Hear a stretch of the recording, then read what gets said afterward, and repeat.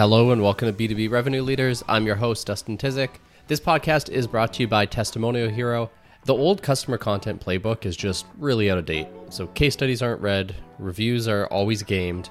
Testimonial Hero creates strategic video testimonials for you to use throughout your entire buyer's journey. It's time to update your playbook.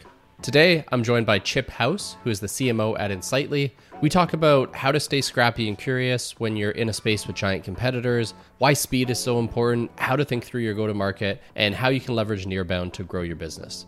Hey, Chip, welcome to the show. Hey, Dustin, great to be here. Thanks for having me. Yeah, thanks for joining me. So we're going to be talking about all things marketing here, really, but mostly around how to stay scrappy and curious in a space where you're going against, honestly, gargantuan competitors and how to stand out in your approach there. So let's start there, right? Like, for people who don't know, you're at Insightly in the CRM space. I'm sure people know a couple CRM players that are quite large. So how are you thinking about marketing to stand out in a space like that? I know that's a broad question, but let's start there. No, I mean, there's a couple of things. I mean, so we've had a CRM in market for about 11 years ourselves and started very much kind of self-serve product-led growth back in about 2009. And so serving the small business. And so highly integrated with Google and Chrome and things like that. And that's how people, got access to our CRM initially. And then we did, as the market frankly got more competitive, and we've had a free CRM in market for almost that entire time. We found that we needed to move much more to a platform approach. And so we added in a marketing automation tool, middleware, which we call App Connect, that helps us connect to things like QuickBooks or, NetSuite or PandaDoc or anything like that our customers want to integrate with their CRM because, CRM is very much the focal point for a lot of different customer interactions. So of course you want to be able to connect all your tools. And then most recently we launched our service app.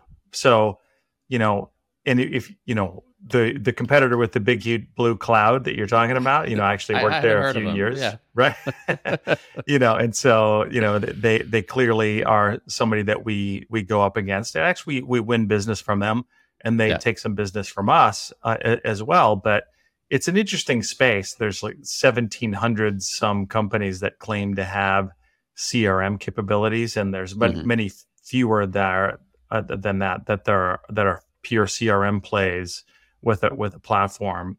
But a piece of it is to look for the areas of weakness, I think, in your competitors, right? So I think it's very possible to be scrappy and frankly just not be afraid to go head to head with your competition relative to buying characteristics that your product has that the competitive one doesn't. And so in the case of legacy CRMs, such as Salesforce, there's actually a lot to poke at, frankly. And this comes off of, not even just our opinion, it's the opinion of 500 some go-to-market leaders that we researched about a year and a half ago, who said what they don't like about their CRM is it's too expensive, it costs too much to maintain, it costs too much to integrate their software. It's maybe not, sure, it's flexible in the case of Salesforce, but it's not as flexible as they want it to be, along with the price that they're paying. And so, there's the ease of use and ability to integrate and ability to have your CRM be flexible at a reasonable price is just a highly appealing thing for a lot of companies. Salesforce is a great company.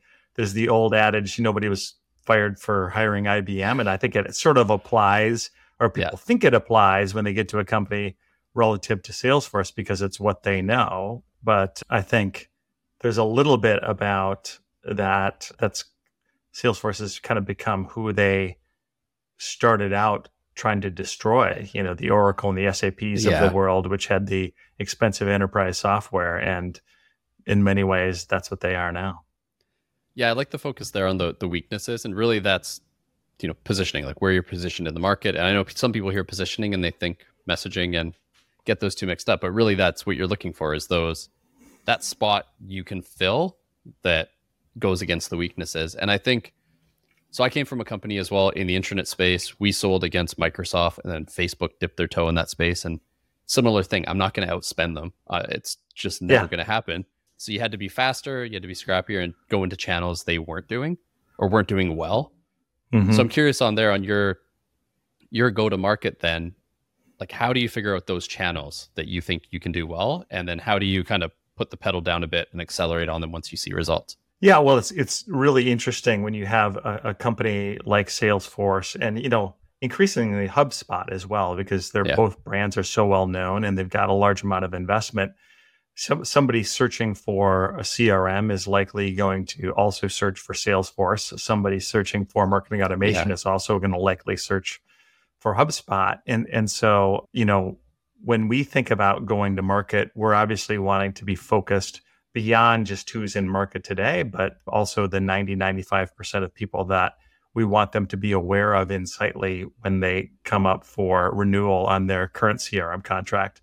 And one of the cool things that came out from our research is a lot of people are searching for a CRM all the time, right? I mean, the average tenure of a CRM is like 3 years or something. It's not as long as you would expect it to be in an organization with it being so pivotal. But, with that said, our kind of ideal customer profile is in the mid-market, small to mid-market, companies, 20 people to 250 is probably the core of our ICP. Yep. And, so we're leveraging intent data, and I think we're driving ads, both paid and organic, inside of LinkedIn as our primary channel. And we learned from our own research internally that that's the number one social platform for our customers and also for go-to-market leaders who are the primary decision makers in our product. And frankly, it's something I think that our competitors are not heavily focused on. At least our two top ones are not heavily focused on doing differentiated content, especially ungated thought leadership, focused on pain points inside of LinkedIn. And that's kind of where we're focused. It's why we started our own podcast called Closing Time, where we're focused on, the needs of go-to-market leaders. How do you sell better? How do you manage your leads? How do you better manage your funnel? How do you think about customer retention? So it's fascinating, really. And because there is, when I think about any competitor, no matter what market you're in, there's probably some soft spot, that your competitor has to poke at, and we're figuring out how to poke at it. Yeah, it's kind of the fun, sometimes you're probably cursing under your breath, oh, I wish I had more budget to do this cool thing, but there is something fun to be scrappy and kind of go after and spot those opportunities.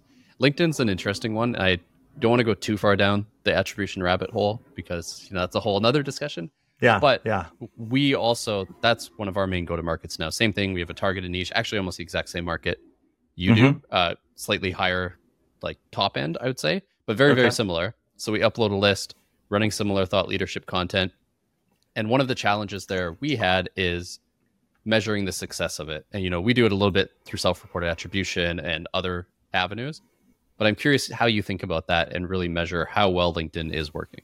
Yeah, we do self-reported attribution as well, and that's proven really successful for us. And we also, there's a big chunk of our go-to-market where we know the domains that we're targeting. And so then we used post-analysis to determine how many of those domains actually engage and become part of our pipeline and end up doing business with us over time. And so it's maybe not a direct A to B point, but we can kind of see how that business arrived at our website and why they ended up choosing us, or at least adding us to the consideration set.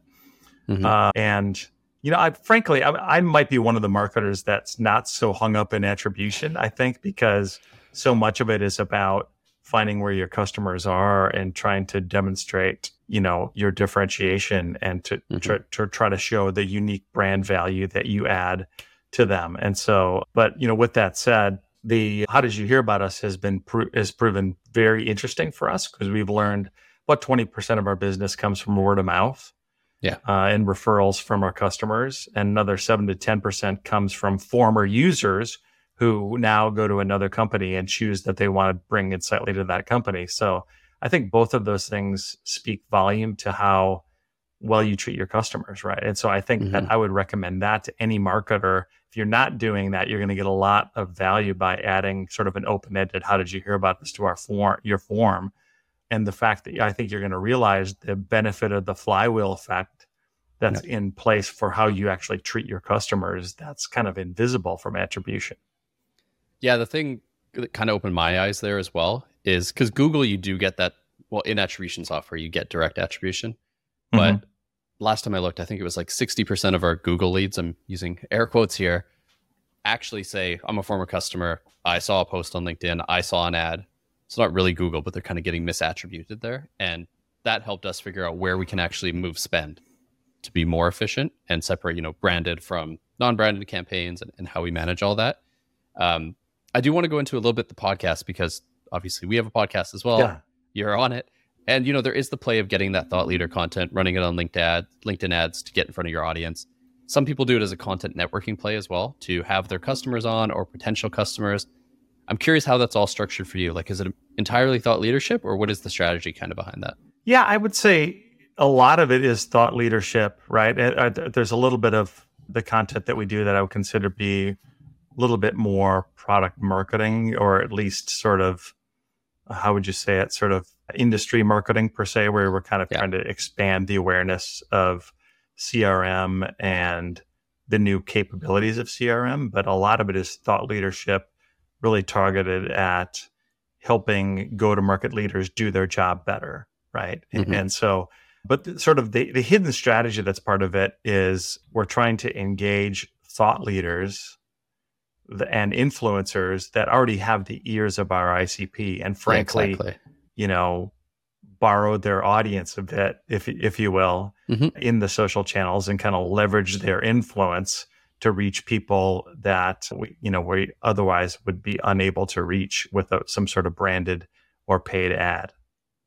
Yeah, it's interesting. I had Logan Lyles on the podcast a couple weeks ago, talks a lot about Nearbound, and what he was describing is exactly what we do. I just never knew it had a name and strategy tied to it, which was, Nearbound marketing, which is boring those audiences and kind of getting multiple magnets, so to speak, like, getting other people to promote your content and working with them. Yeah. I think, you've had some big names on the podcast and some pretty well-known people. And I think what people don't realize is a lot of times you just have to make the ask and people are incredibly willing. Like, they sometimes overcomplicate it and get in their own head. So is that what you found as well? Like, you source the people you want and then any tricks to make the ask, or is it as simple as that really? Honestly, when we were starting out, it was a little tougher. Because there was not the example of all the great content that we already had, right? And so we started out at actually doing some paid engagements to get some of our initial influencers on the podcast. But once you have a product and you demonstrate quality and you're able to share that with the influencers that you reach out to, I mean, my ask record has been nearly 100% just by, like you said, just making the ask. If you do it politely, obviously, and you can demonstrate that you know what you're doing and you're focusing on content or quality content, they're more than happy to take part. Yeah, and I think the other end of that as well, and I've saw you have done this quite a bit, and you're doing it right now, is going on other podcasts as well to borrow that audience, get your voice out there, honestly get content out of it, because most podcasts will share the clips afterwards.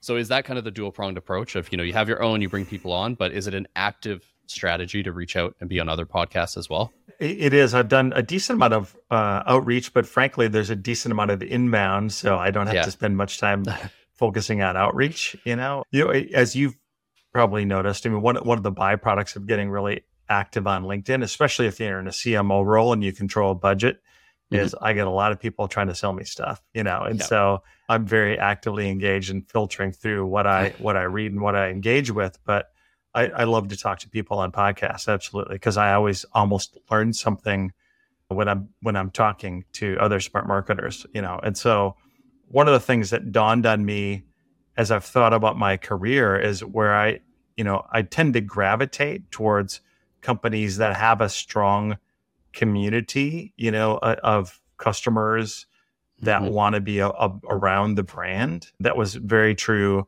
with the 12 years that I was at ExactTarget, and some of the most fun years that I've ever had as a marketer were building that brand, building that culture, and launching some of our customer events that started out at 500 and grew to 6,000 or so by the time we were acquired by Salesforce in 2013.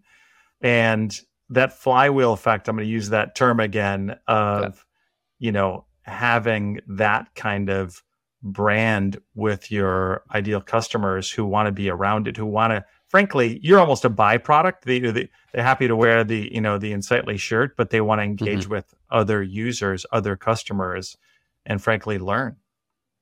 Yeah. And I think that we only have a few minutes, so I don't want to dive too much into alignment, but I think that's a big part of it, is getting your whole go-to-market team fully aligned from sales to marketing to success to build that experience. And then it happens organically and you get the flywheel. Because I find too often, personally, marketers aren't involved much in the customer experience, and customers are over here in CS and you can't really get to them. So I think that's where a lot of people miss out, is that alignment can really throw a wrench in getting that community going, like you're saying. Yeah, I mean, I think marketers have to talk to customers. My team leads our customer advisory board efforts, for example. We have our customer advisory board here coming up this week, and we have a couple of customers presenting. And, we're creating those connections and those learnings for customers, and they appreciate it. Yeah, no, 100%. And then I do want to dive into one last thing here. So you mentioned being scrappy, trying new channels, diving down into them and focusing on them. I'm curious, what are you, and maybe you don't want to go too deep into this, but what are you testing and trying now? Like, what's an exciting channel or opportunity that you're seeing out there in marketing? Well, we're doing a lot of different things always. One of the things I try to do, especially in a competitive environment, is keep a bit of a sandbox budget. So I'm able to test something every quarter that I haven't done before.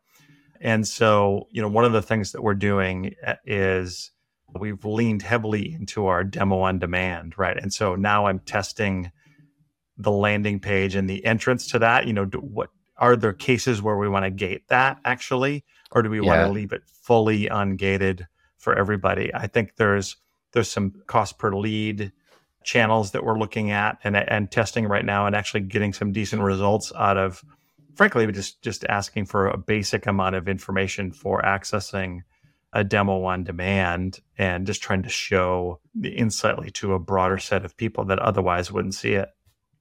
Yeah, I mean, it's an interesting one, the gated versus ungated, because you're running, obviously very ungated content plays in a lot of cases to get your message and saturate your audience. But I still think there is a place for some gated content. So it's interesting you're running those tests to see how that all works out. Yeah, I think there's a place for gated content for sure. And whether or not you send it right to your SDR team is a different question, right? But being able to, sort of capture that desire to engage with your content is important, whether or not that customer closes in 30 days or 300 days. Yeah. Well, there's nothing worse than, gated piece of content and then an SDR trying to sell you when you're not anywhere in market. And I feel like we all did that for way too many years, and hopefully learn from those mistakes. It's true. Well, I mean, in the days where your budget is bottomless, go ahead and try those things. But in the days of scrappy, frugal growth, you can't invest in that strategy. Yeah, 100%. And it's not 2021 anymore. This was a different year on the budget front. So got to be a little scrappy. Got to try things. Hopefully 2024 is a bit better, but hopefully we learn from this year for next year.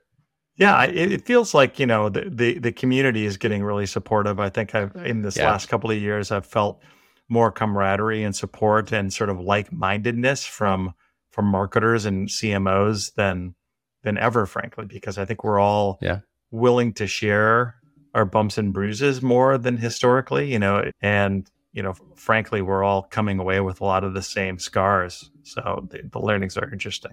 Yeah, no, 100%. I think there's a whole nother discussion there on the community. And I mean, you reached out through a Slack community to me, right? So there's something entirely there, but I know we do have to wrap. So Chip, if people want to learn more about you, connect, or learn about Insightly, where should they go? Yeah, for sure. If they want to learn about me, please, check out my profile on LinkedIn. I'm on there a lot. You can check out more of my content, connect to some of the podcasts as well, or visit insightly.com. Okay, awesome. Thanks so much. So we'll include those links. And Chip, thanks for joining me. Thanks, Dustin. Appreciate it.